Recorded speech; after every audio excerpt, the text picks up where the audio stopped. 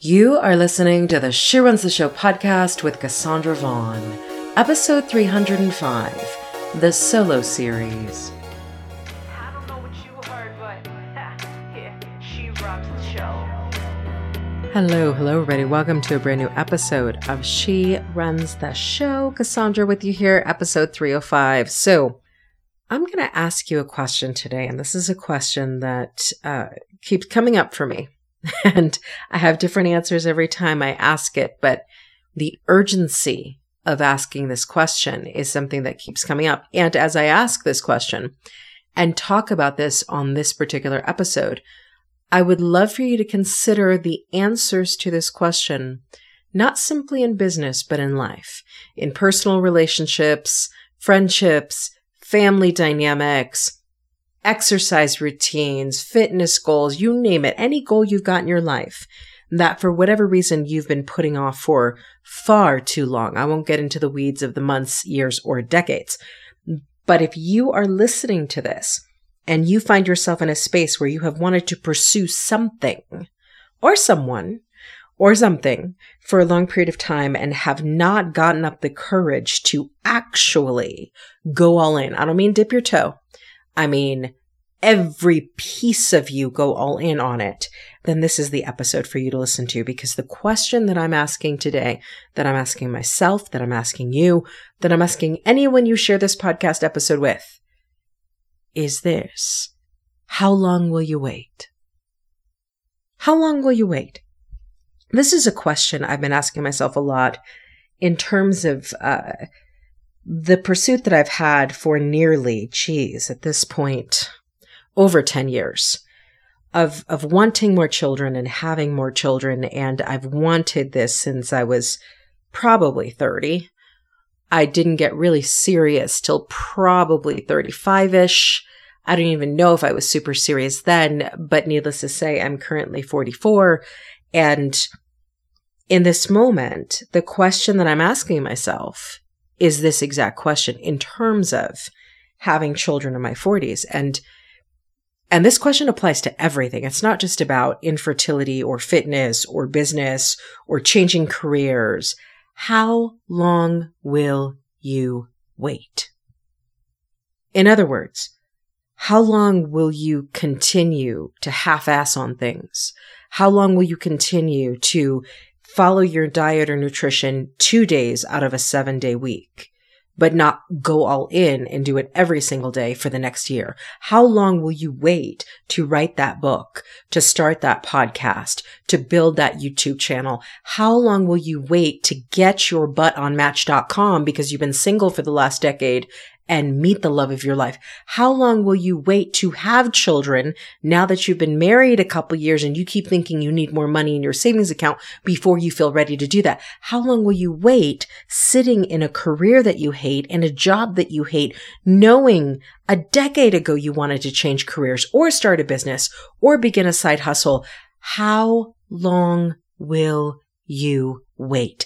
And even deeper than that on today's episode, I want to get into this whole concept of how long will you give other people to show up for you the way you deep down know they lack the capacity and or willingness to show up for you? Let me say that again. Really, really receive this question. How much longer will you give other people to show up for you in the ways you've been asking, demanding, and begging for which deep down you know they lack the willingness and or capacity to do? How long will you wait on them before you do you? I'm going to ask that last part again. How long are you going to wait on them before you finally do you? And let me give you a quote that sparked this episode. It is by CCB. And CCB said, "Don't let anyone guilt trip you for having not waited around for them to get their act together and to get their problematic behavior corrected. You don't owe anyone years of your life in exchange for the decline of your mental and emotional health." Let me read CCB's quote again. "Don't let anyone guilt trip you for having not waited around for them to get their act together and to get their problematic behavior corrected. You don't owe anyone years of your life in exchange for the decline of your mental and emotional health. And let's get back to the question of the episode, because we're going to go there. And if you're listening to this, I know you were meant to hear it. And if you're sharing this with somebody and they listen to this, they're meant to hear it. But I really want this it's not that I want it to hurt, but I want it to sink in. And if that requires a little bit of uneasiness and discomfort in the process, well, then all the better. Because a lot of us are avoiding this question of, how long am I going to wait before I really pursue my thing, before I really do me, before I really go after what I want, and I don't mean 50%. I don't mean dipping your toe in the water. I don't mean even going mostly all in. I mean giving it every single thing you've got. How long will you wait?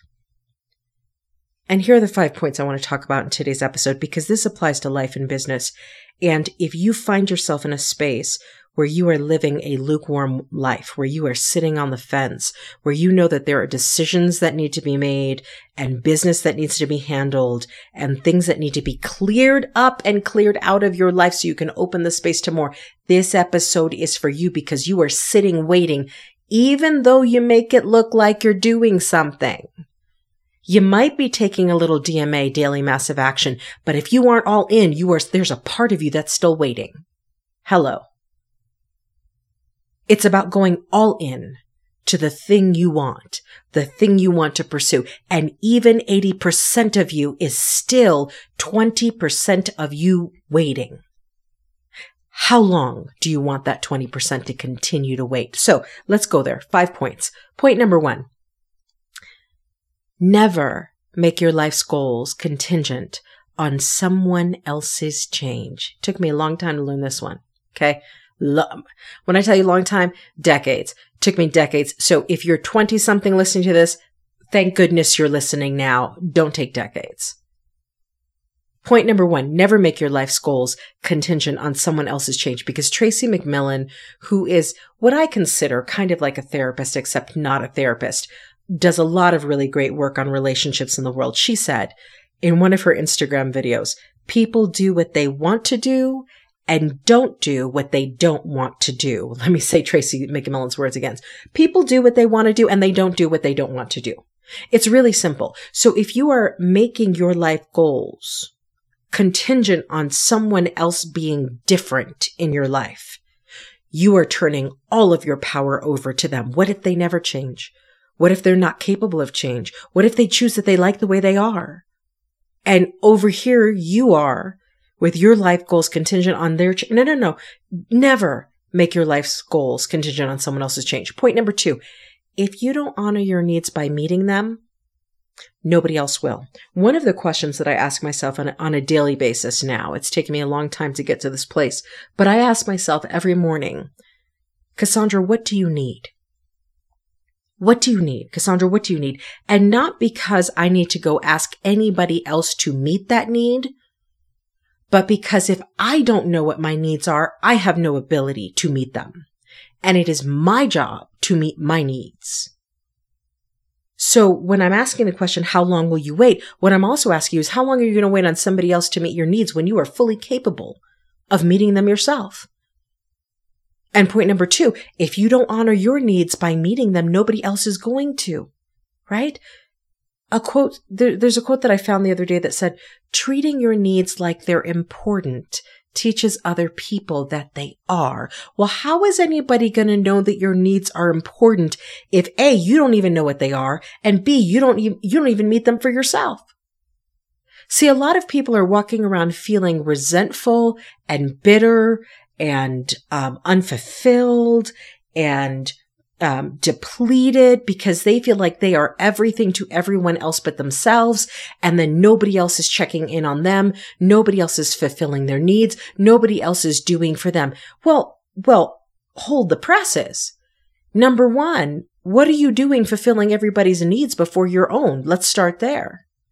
Number 2, if you're feeling depleted and resentful and you're feeling some kind of way about how you overextend yourself for other people, why don't you take some of that energy back and give it to yourself so you can meet your own needs? Because at the end of the day, treating your needs like they're important teaches others that they are. You teach through your example. And what example are you setting when you do everything for everybody? You're over here resentful, bitter, and depleted, and nobody gives a crap about you. What are you teaching them about your needs? You know what you're teaching them? You're teaching them your needs just don't matter, that their needs trump yours every single time, that what they need will always come at the expense of what you need. Don't teach people that. If you don't honor your needs by meeting them, no one else will. Point number 3, holding to your boundaries when it comes to what you need keeps the right people in your life and the wrong people out of your life. And most people get it twisted. Most people don't hold to their boundaries, so they keep the wrong people in their lives and the right people out of their lives, because the right people for you, as the version of you who has sacred and protected boundaries, healthy boundaries, is not going to want anything to do with the you that's a hot mess. Let's just be clear. The you that knows how to create and protect healthy boundaries is not the you who's sitting here not honoring any of her boundaries. And the right people who are meant for you will not step into your hot mess life that way. You got to clean it up to open up the space for them to show up in it, period. So, Jaya John, in a book called Freedom, Medicine Word for Your Brave Revolution. And I guess it's medicine words. But anyway, Jaya John, her book is called Freedom, Medicine Word for Your Brave Revolution. She said, your boundary need not always be an angry electric fence that shocks those who touch it. It can be a consistent light around you that announces, I will be treated sacredly. Let me read that quote because it's so peaceful and it's so strong and it's so clear, right? Boundaries don't have to be angry electric fences. So Jaya John in Freedom said, your boundary need not always be an angry electric fence that shocks those who touch it.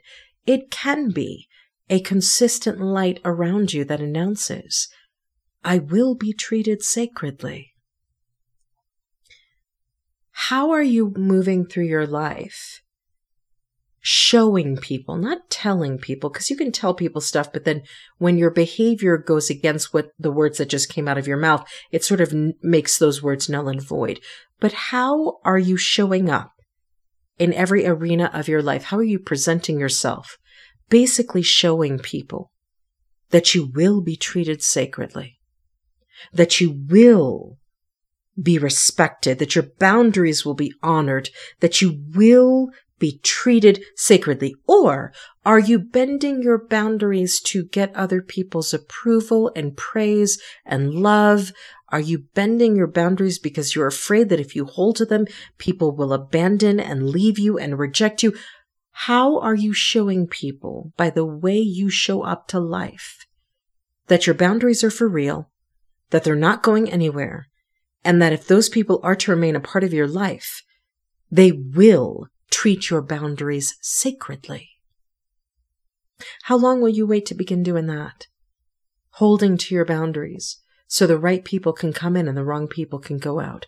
How long will you wait? Point number 4, when you change your mind, you change your life. And sometimes that requires needing to change your environment first. So let me tell you where this comes from. This sounds a little like backwards, okay?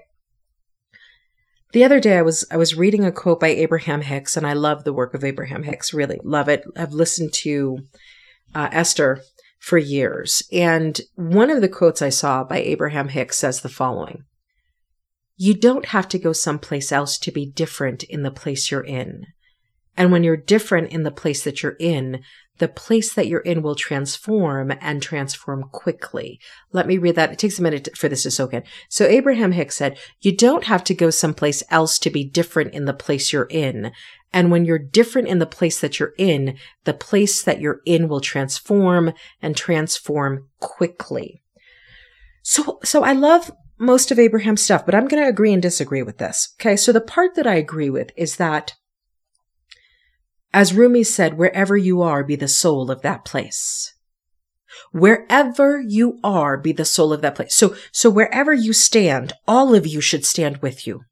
Whatever room you enter, all of you should go with you. However, here comes the but. So it means like undo everything I just said. Here comes the but. There are environments in which it feels safe and easy to be all of who you are. And there are environments in which it feels absolutely unsafe to be all of who you are. And if you are living in a context or environment in which you do not feel free to be fully you, it will take much more effort. It will take much more energy. It will take much more effort. It will take so much more work to fully show up to life in a place that does not feel safe than in one that does. And yes, you can change your mind and you can create safety from within. And yes, safety is a perception, and the only safety anybody ever really has is within themselves, period. External safety is a myth. However, this is where so Abraham says, you don't have to go someplace else to be different in the place you're in. And when you're different in the place that you're in, the place you're in will transform and transform quickly. I believe all that. I've seen it in my own life happen. But do you know what really happens that makes the place you're in will transform and transform quickly? When you stop waiting for your life to get better, when you stop waiting for things to change and you go out and you change them yourself, when you stop waiting for I need everything to fall into place and I need everything to come together, and when you stop doing all that shit and you just go, I'm done with this, and then you get up and change things, that's when you, in the same environment you're currently in, have become different in the place that you're in. And then the place that you're in transforms, not because you sat in a chair and meditated for hours and you became this future version of yourself and you did nothing, but because even a little bit of the stepping into who you really want to be now gives you the urgency to say, I can't wait any longer for things to move. I can't wait for perfect conditions. I can't wait for everything to be peaceful. It never will. You just, even when you embody a little bit of the future self that you want to be, now that future self takes over and goes, that's unacceptable. That's unacceptable. That's unacceptable. Just changes the whole thing. And it tends to happen rather quickly. So going back to my point, when you change your mind, you change your life. And sometimes that requires changing your environment first. So a little bit of your future self steps in, looks around at the hot mess of your life and goes, no. We are not putting up with this any longer. Boom, boom, boom. Starts changing things. Your environment changes quickly. And then the rest of your future self gets downloaded and steps in. And my question to you is, how long are you going to wait to embody even a tiny bit of the you that is in there, that is your future self you? How long will you wait? Because you can try to grow in an environment that's poisoning you. And you might be able to pull it off. Some plants grow in soil that is poisoning them. But you won't grow as much and you won't grow as fast in that environment as you will in an environment that is more conducive to your safety and your growth. How long will you wait? And finally, point number 5, here's what I want to say. There are no guarantees. There are no guarantees. Once you see that what's here, whatever this what's here is for you, whatever this present situation, dynamic, a job, a relationship, a friendship, a family dynamic, a business, a partnership, whatever your here is, once you see that what's here is not enough, you have to trust yourself enough to direct your focus, time, and energy in a direction that could be enough. Notice I didn't say will be enough. Nobody knows. Like, you could look at your hot mess situation and go, this is not enough. And then you flit somewhere else and you go, well, that wasn't enough either. Who knows what's on the other side of this? But you know what you do know? You do know that what's here is not enough. So regardless of what you find on the other door, on the other side of the door, you got to go over there because you've already come to a conclusion about what's here. And either way, there are no guarantees. Here or there are no guarantees. Now you can stay safe in the not enoughness you know, rather than venturing into the uncharted territory of what could be on the other side of the door. But the reality is if something is not enough, it is not enough. That's not going to change the longer you stay in it. And this brings me to a quote that I posted on Instagram a few months back that I absolutely adore. And I don't know who said this, but here's the quote. Sometimes we want greater clarity when what we need is deeper trust. Let me say it again. Sometimes what we want is greater clarity when what we need is deeper trust. How long will you wait? Are you waiting on clarity? Is that your excuse? Are you waiting to have more information, more confirmation of what you already know is going on? What else do you need to know about the current what's here that you don't already know? Sometimes we want greater clarity when what we need is deeper trust. Where's your trust? Are you waiting on it to show up? Because trust doesn't show up because you want it to. Trust shows up because you believe it will. Let me say that again. Trust doesn't show up because you want it to. Trust shows up because you believe it will and because you act as if it already is there. So final point to this episode that's really having you ask the question, having me ask myself the question, how long will I wait? Here's the final point, and it's a quote that I absolutely love. I don't know who said this. Friendly reminder, not everyone you lose is a loss. Just saying. Not everyone you lose is a loss. You better count who's in your inner circle. I'm currently writing a book that I've wanted to write for 2 years about inner circle or inner cage. And I'm talking about this at length in the book. Not everyone you lose is a loss, my friend. Some people needed to go a long time ago and you just kept them hanging around because you were afraid to have the space open.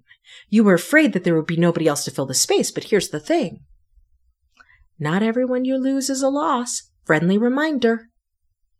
So this week, ask yourself, how long will you wait? For the rest of your life, for the things that you want, for the dreams that you have, to end things that are not working for you, to quit that job that is sucking your soul dry, to start that business that could revolutionize your confidence in your life. How long will you wait? And how long do you actually think you get to wait before this lifetime is done? This is a very short lifespan. Blink of an eye, it's gone. You don't have forever to sit on the fence of your life. So ask yourself the question, how long will I wait? And when I get to the end of my life, will my waiting have been worth it? Will my waiting have been worth it? All right, everybody. Thank you for listening to this episode of She Runs the Show. Please share this with somebody you know who really needs to hear it. And I look forward to talking to you on the next episode of She Runs the Show.